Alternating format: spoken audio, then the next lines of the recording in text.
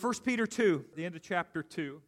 Remember last week, Peter kind of turned from chapter 1 and really talked about who we are in Christ and what Jesus has done for us. At the beginning of chapter 2, he talked about things we need to get rid of, we need to put off: malice, jealousy, slander, all of those things that don't create health in any relationship or with any group of people.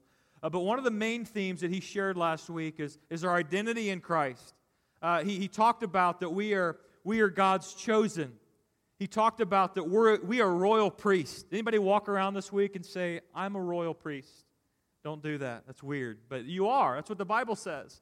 That you're His chosen possession, that you're holy, that you're set apart. Incredible things. The way God sees you pales in comparison to the way you see you, is what we talked about last week. And I want to share the quote we capped last week with from Henry Nouwen. It said, "Jesus came to announce to us that an identity based on success, popularity, and power is a false identity." Is that the identity our world says chase after? Most certainly. Henry says it's an illusion. Loudly and clearly, he says, "You are not what the world makes you, but you are children of God." Our identity is in Christ alone. And I'm going to be really honest about this next section in chapter 2. Peter takes a little bit of a shift. His focus goes from theological to very practical. And it's tough stuff to hear. Not only that, it's actually tougher to put into practice. And you'll see why here in a minute. But we as Christ followers are called to live at this standard that he's going to share about. And what Peter, the overarching theme is that when we trust God fully, when we trust His Word fully, when we're obedient to Him fully, that we can live free lives. We can live in freedom. There's many in our world that think God's Word is like the book of restrictions, right? Look at all these things in here that God says you can't do this, you can't do that, you shouldn't go there, and you shouldn't think this, right? I would argue the complete opposite, that God's Word is, if you want to experience maximum freedom in your life, if you want to experience joy unspeakable, it's a good old hymn, in your life, then that will take place when you're obedient to Christ. When you do it His way, you will experience maximum freedom. I like to think of God's Word as could be guardrails for our life, so that we can live the full free life that He's called us to. So let's jump in and read 1 Peter. I'm going to go back actually to verse 11 and 12, and we'll start there. "Dear friends, I urge you, as foreigners and exiles," let me remind you again, we're not of this world, we're citizens of heaven, foreigners and exiles, "to abstain from sinful desires, which wage war against your soul." Which Peter says, I just told you about like a few verses ago. Get rid of malice, get rid of jealousy, get rid of slander. And then he says, "Live such good lives among the pagans, that though they accuse you of doing wrong, they may see your good deeds and glorify God on the day He visits us. Submit yourselves to the Lord, for the Lord's sake, to every human authority." That's the verse that's tough to put into play. What Peter's saying here is we need to put God in His rightful place in our lives. He needs to be the center of our lives. That's our value. Jesus is the center, right? That God is in control. He's the one we yield to. And one of the primary ways that we do that is we submit to those that are in leadership, that are in authority over us. Which that doesn't sound too bad if the people that are in authority and the people that are in leadership over us are nice, right? Or they're not jerks, they're not harsh, they're not evil, they're not ungodly. And Peter says if you want to honor God, one of the greatest ways you can do it is honor those in leadership and in authority over you, to which his audience, remember, that they would have heard this for the very first time. Who is the governmental authority over them? We talked about it. Nero, right? Emperor Nero. And for them to hear, you need to submit to, you need to respect, you need to honor Emperor Nero. What is he doing? He's killing Christians. He's scattering Christians all over the Middle East. He's splitting families apart. He's creating havoc. And Peter has the gall to write to these persecuted Christians. And by the way, one of the ways you'll honor God is by honoring and respecting Nero. How can this be, right? After all he's done, after all he said, After all the evil that has taken place in this particular time, at this particular day, Peter would say, honor him, respect him. He is one that's in authority over you. I don't like that, right? And in 2019, we kind of think of people that could be in leadership over us as well. Maybe think of somebody at your work or maybe a political figure, right? And they're not the nicest person in the world. And you would see this verse that I'm supposed to submit to every human authority, and you could make, well, God, that must be a recommendation or a suggestion, because you're surely not asking me to respect and submit to this person, right? I mean, do you know my boss? Do you know the person that I have to report to? Do you know the room that's filled with people that I don't even agree with or align with, and you're telling me to submit to them? Here's the deal. I think every single one of us in here want our lives, we want them to count, right? We would all say as Christ, we want to be used by God for big and for great things. And I think that's true. That's our deep desire. But we want to be used by God all the way up until the point where it costs us something. Or all the way up until the point where I read a verse and it's like, submit to every human authority over you. And it's like, I like the love verses better, right? Not submit. It's one of those words that has a ton of bad, connotations around it. And what I found is often we can have mindsets, we have ways of thinking, we have ways of doing things today in 2019 that are not God's ways of thinking. They're surely not His mindsets, and they're not His ways of doing things. So we look at God and we look at this passage and say, well, that's all great. I like the idea of respecting and honoring people, but not my boss, right? Not the person that's in charge, not the person that's in charge of me. And I personally believe this has become a cancer in our culture. It's become a cancer in America. It's become a cancer in the local church. This idea of respect and honor and loving, right? Those that are in authority over us. Spiritually speaking, how many of you in this room, husbands, have had a great idea in your mind, but it wasn't your wife's idea? How did that turn out? Did it turn out good, right? Not usually good. And spiritually speaking, God has a plan for how we should respect authority, honor authority, submit to authority.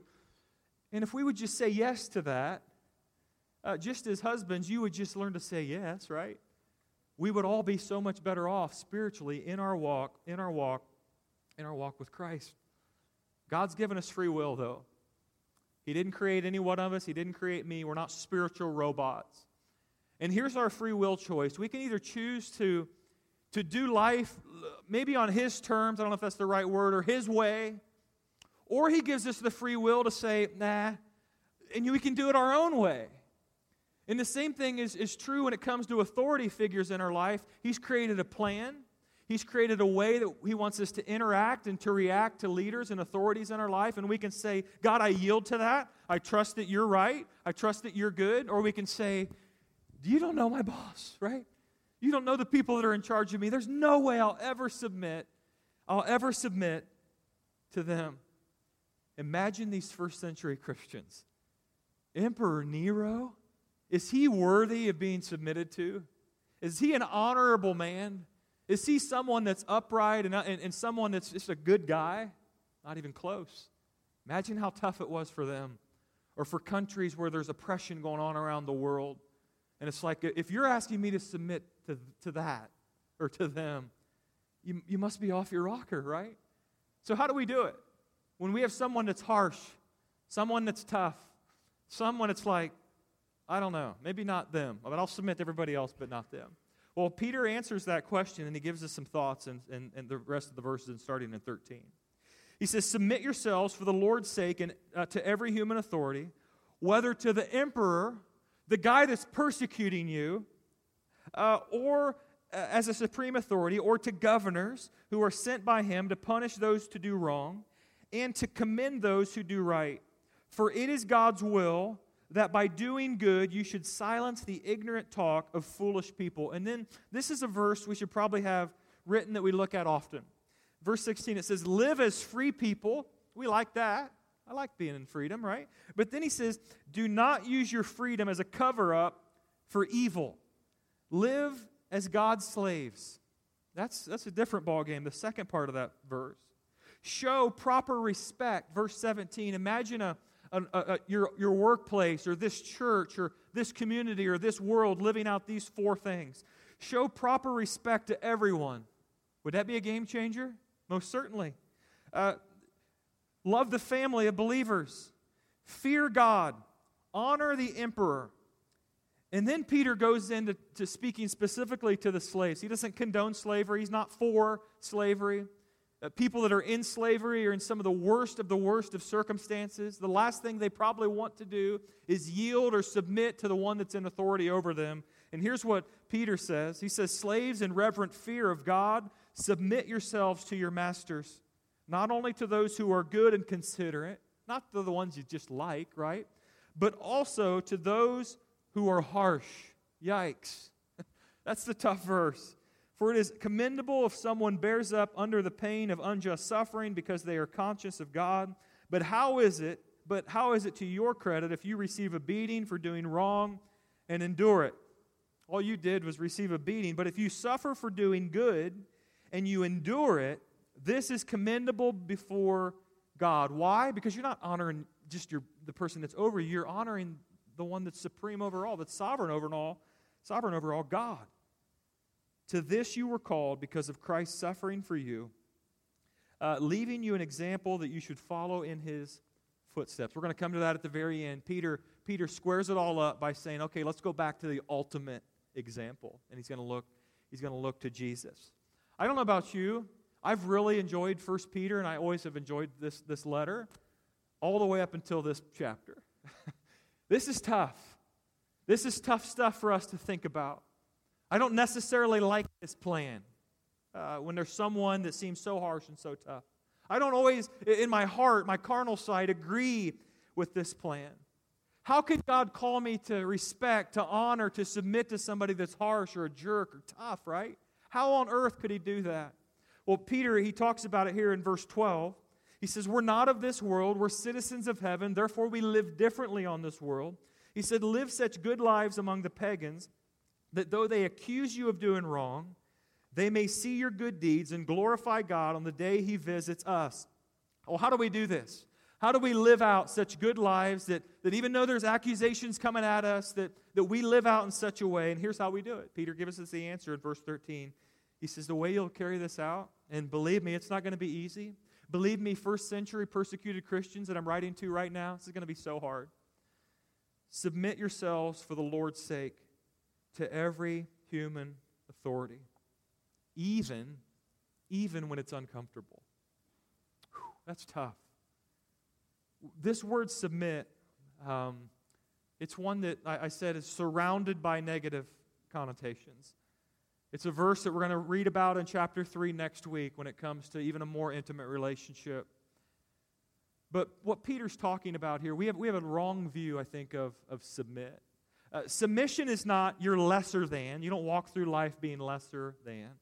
But submission is you submit, you yield to, you fall under someone else's leadership. And it's a choice. It's a free will choice that we make. We don't do it because that person's great. We don't do it because that person's awesome or they're worthy or they're so well deserving. We do it, Peter says, because it honors our God in heaven. So when we submit and honor to those people in leadership or authority around us, we're not even really doing it unto them as much as we're doing it unto God. It's a hard issue, Peter says. It's a hard issue to say, well, I'm going to yield, I'm going to submit myself. Did Emperor Nero deserve this? No way. Did the people in the first century persecuted Christians like it? I'm guessing they didn't. I wouldn't if I was in their situation. And Peter begins to talk about he was talking about the governmental authorities in their life, Emperor Nero. But I want to make just one comment about that before we move on. I think as Christ followers, especially Christ followers, we need to learn to stop or just learn to do this, to not put our hope in a political system. To not put our hope in a political leader or a president or a party, right? We're not going to get to heaven someday and God's going to commend us and go down the list and say, man, you held so tight to your political party. Here's an extra crown, you know. He's not going to say, man, you held so tight to your ideals. Great. But you know what we're going to be talking about with God when we see him in heaven? How well did you hold tight to the way I told you to live? Were you obedient to my word? Were you obedient to the call that I placed on your life? And so often we can put our hope in all the wrong things. We can get stirred up about it and all worried about it and frantic about it. And our hope is in Christ alone. That's where our hope resides. And Peter's words to the persecuted Christians were not a suggestion. They were a command to them. Because he wanted them to understand submitting to those in authority, it works. Submitting to those in authority, whether they're in a political office, is you're actually submitting to the lordship of Jesus Christ. We're submitting to God himself when we submit to those around us. We can't create a list. I don't like them. I don't like the way they think. I don't like the way they do things. Emperor Nero, did they like the way he thought and the way he did things? They didn't. But they were told to honor and respect. Let me remind us of this. Wrote a few things down for us. Remember this always when you get all worked up about what's going on in our political system. God is sovereign over the nations. He's never going to be dethroned from that role. God is sovereign over the officials in our government and in our actions as they affect us, whether it be directly or indirectly, things you don't even know about yet. God's sovereign over that. God is sovereign over the officials of government in lands where our brothers and sisters are being persecuted for their faith in Him. He's supreme over all. God is even sovereign over the nations where they're attempting to stamp out Christianity. And I'll talk about that in a moment. But our calling, the thing we're called to be obedient to, the thing we're called to carry out is to submit ourselves for the Lord's sake to every human authority. Submission's not easy. Why? Because it's a choice. And I don't know about you, but I don't always feel like submitting to people that are jerks. Do you? Or somebody in authority over me that's harsh. It's like, no, I'm going to move on, you know. And I don't want to be around them. We all fit in that boat. But it says submit yourselves. Here it is. Freedom in Christ. Christian freedom doesn't mean we walk through life and just do whatever we want and let Jesus clean up the mess as we go along. Freedom in Christ means we're obedient unto Him. We submit ourselves to not only Jesus, but to human authorities, to those in leadership over us. To live such good lives among the pagans that though they accuse you of doing wrong, they may see your good deeds and glorify God on the day He visits us. So what's that look like? Is Peter talking about live arrogantly, live full of pride, live like you're better than others? No. He's saying live in such a way, live such a good life, that it's better for others. So some of you may have a boss, somebody in authority and leadership over you. What if God puts you in that place and He has you there for a season to be Jesus to that person? What if nobody else is even praying for that person but you? What if you were the one that's called to be there? That's what it looks like for us to live such good lives among the pagans. Not for ourselves, not to say, man, I'm such a good person, but for other people. One of the things I love about Peter, he did it at the beginning of the chapter as well. He doesn't just throw out these big ideas and say, good luck, go figure it out. And he doesn't do that in this passage either. In the second half of chapter 2 in verse 17, he gives us some practical ways that we can live this out. Some practical ways we can submit to, we can honor, we can respect those in authority. And here's what he says. Imagine a world where this goes on. Show proper respect to everyone. Love the family of believers. Fear God. Honor the emperor. I want to unpack those for a moment. If we want to live peacefully with people at work, people in this community, people in this church, people around the world that we interact with, I think Peter shares 4 things here. If we could figure this out, we would be leaps and bounds ahead. He says, show proper respect to everyone. What this means is show value to every human being. Humans are not possessions. Humans are not objects. Humans are not expendable. But we show respect. That means to show honor, to show value, to show esteem to every human being. Believers should especially be conscious of that God made everyone in His image. That we should show respect to everyone. Should we be concerned about politics? Yes. But we should be more concerned about how we treat people. And that's what Peter's talking about. Imagine the sin. Imagine the oppression. Imagine the junk that could be removed from this world if we just figured this one out. There'd be no more shootings because we'd be respecting everyone. There'd be no more war. There'd be no infighting. There'd be no more country against country. There'd be no more sex slavery or oppression going on around the world. Why? Because we would have learned to show value to each other. We would have learned to show proper... This seems like such an elementary thing for us to get. But God knew a couple thousand years later, we'd still be struggling to figure out how to do it. The second one was love the family of believers. Maybe politically speaking, Peter would be pointing to, don't let political stuff begin to tear apart the local church. Be able to have frank, candid conversations with one another, but still at the end, you wrap your arms around one another and you love each other. To love the family of believers means you respect one another. Remember back in chapter 1, for those of you who were here that week, Peter talked about love one another deeply. Deeply love one another. Agape love. Sacrificial love. A love that always looks out for the other person. Especially in Peter's day. Imagine this group that's running for their lives. It's a mess. Families are going everywhere. People are being persecuted. People are being killed. And Peter says in the midst of it, band together with the way of love. What a beautiful picture for us. And church, you all are doing it. I get an inside picture of it every week to see how this body of Christ loves one another deeply. Love the family of believers. Respect everyone. Fear God. I like to think of this as keep God in His rightful place. Respect, reverence, honor, submission to God in heaven. In chapter 1, Peter encouraged these Christ followers, hey, in view of the cross, in view of everything that Jesus has done for you, he said, live out your time as foreigners here. In what way? In reverent fear. We're called to respect and to love God well. I think a proper and healthy respect, the result of that will be proper and healthy obedience to a God that deserves it. What it looks like is we say, God, I'm gonna actually go with your plan. I don't even know where it's going to take me. It's kind of scary. But I'm going to go with your plan because my plan always has holes in it. It's always faulty. It's always bent towards me. So God, I choose your way to fear God, to live in holiness. And the third one he says is to honor the emperor. And we've already shared it. That when we honor those in authority and in leadership over us and around us, it honors God. I want to share 3 quick verses with you. We're going to fly through them so fast. Write them down when it comes to you getting mad watching TV about politics, all right? You can go back and read these.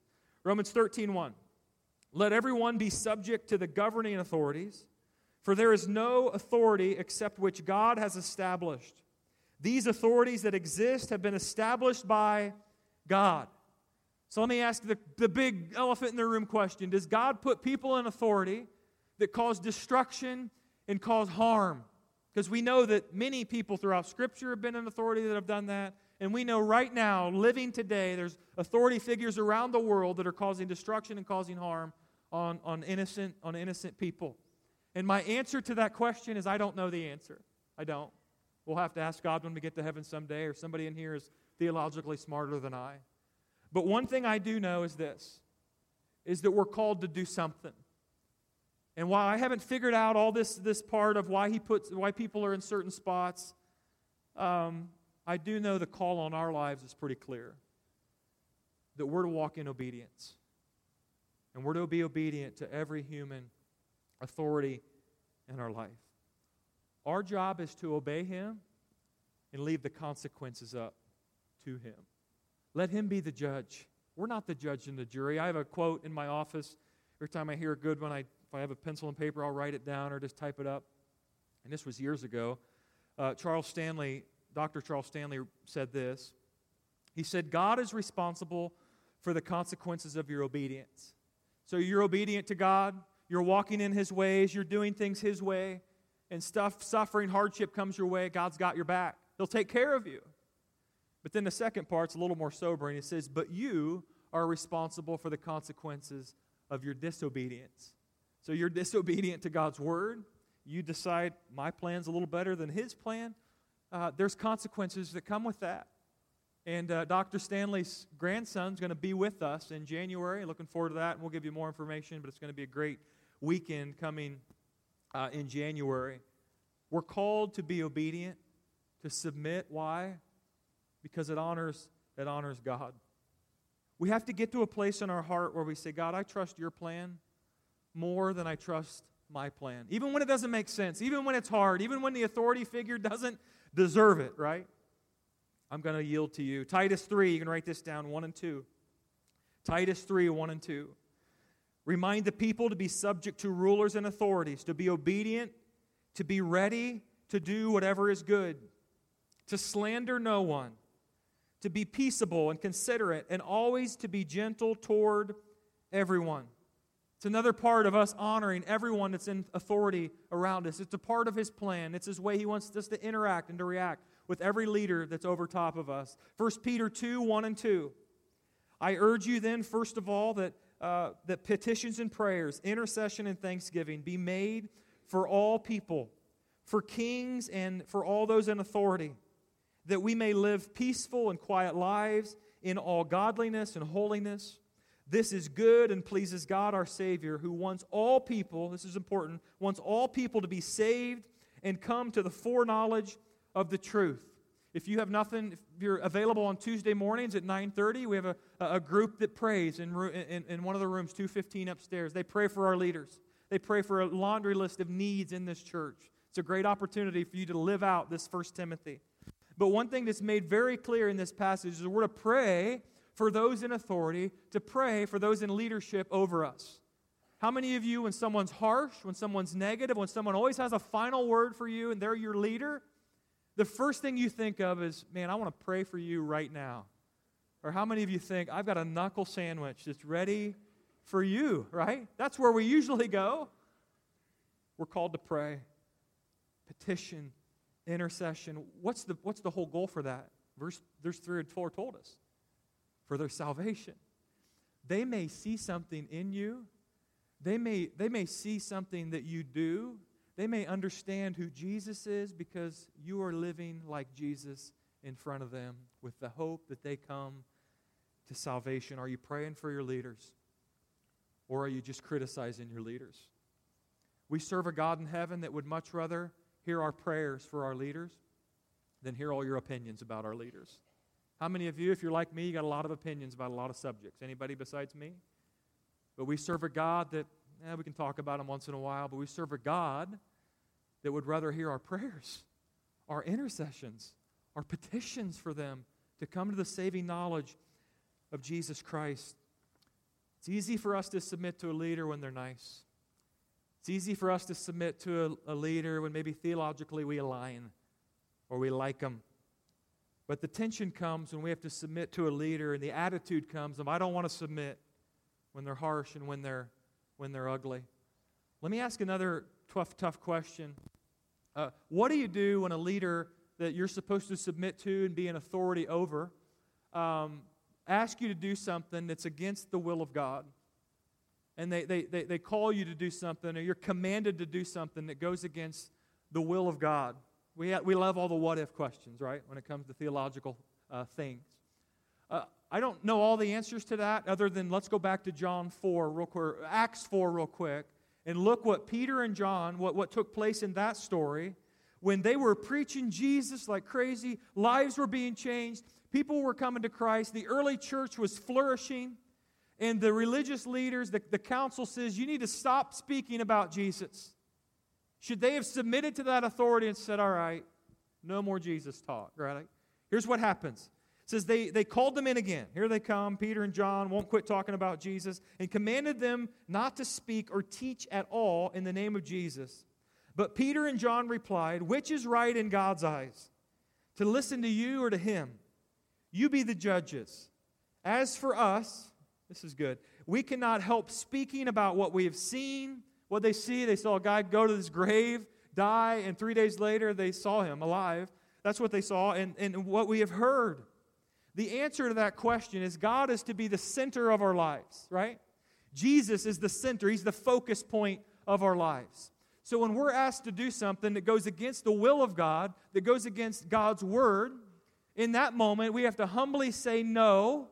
We have to humbly say no. And we have to be willing to accept the consequences and the suffering that will come along with that. That's what we're called to do. King Darius, remember the story of Daniel and King Darius?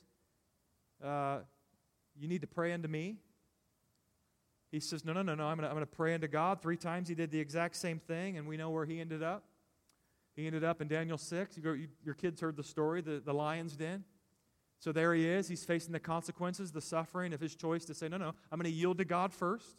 And it says in verse 16, the king said to Daniel, "May your God whom you serve continually rescue you," taunting him, saying, "Good luck. You're in with some fierce animals now. You're finished." And we know God was responsible for the consequences of his obedience. What about the 3 Hebrew boys? Shadrach, Meshach, and Abednego. Remember that story? Back up a few chapters in Daniel 3. King Nebuchadnezzar, they had this huge golden idol, and they said, every man, woman, and child is going to bow down and worship this golden idol. The Shadrach, Meshach, and Abednego said, we can't do that. We refuse to do that because their allegiance was to God alone. And here's their answer in Daniel 3, 16 and 18. I'm obviously giving the Cliff Note version of this. Shadrach, Meshach, and Abednego replied to him, "King Nebuchadnezzar, we do not need to defend ourselves before you in this matter.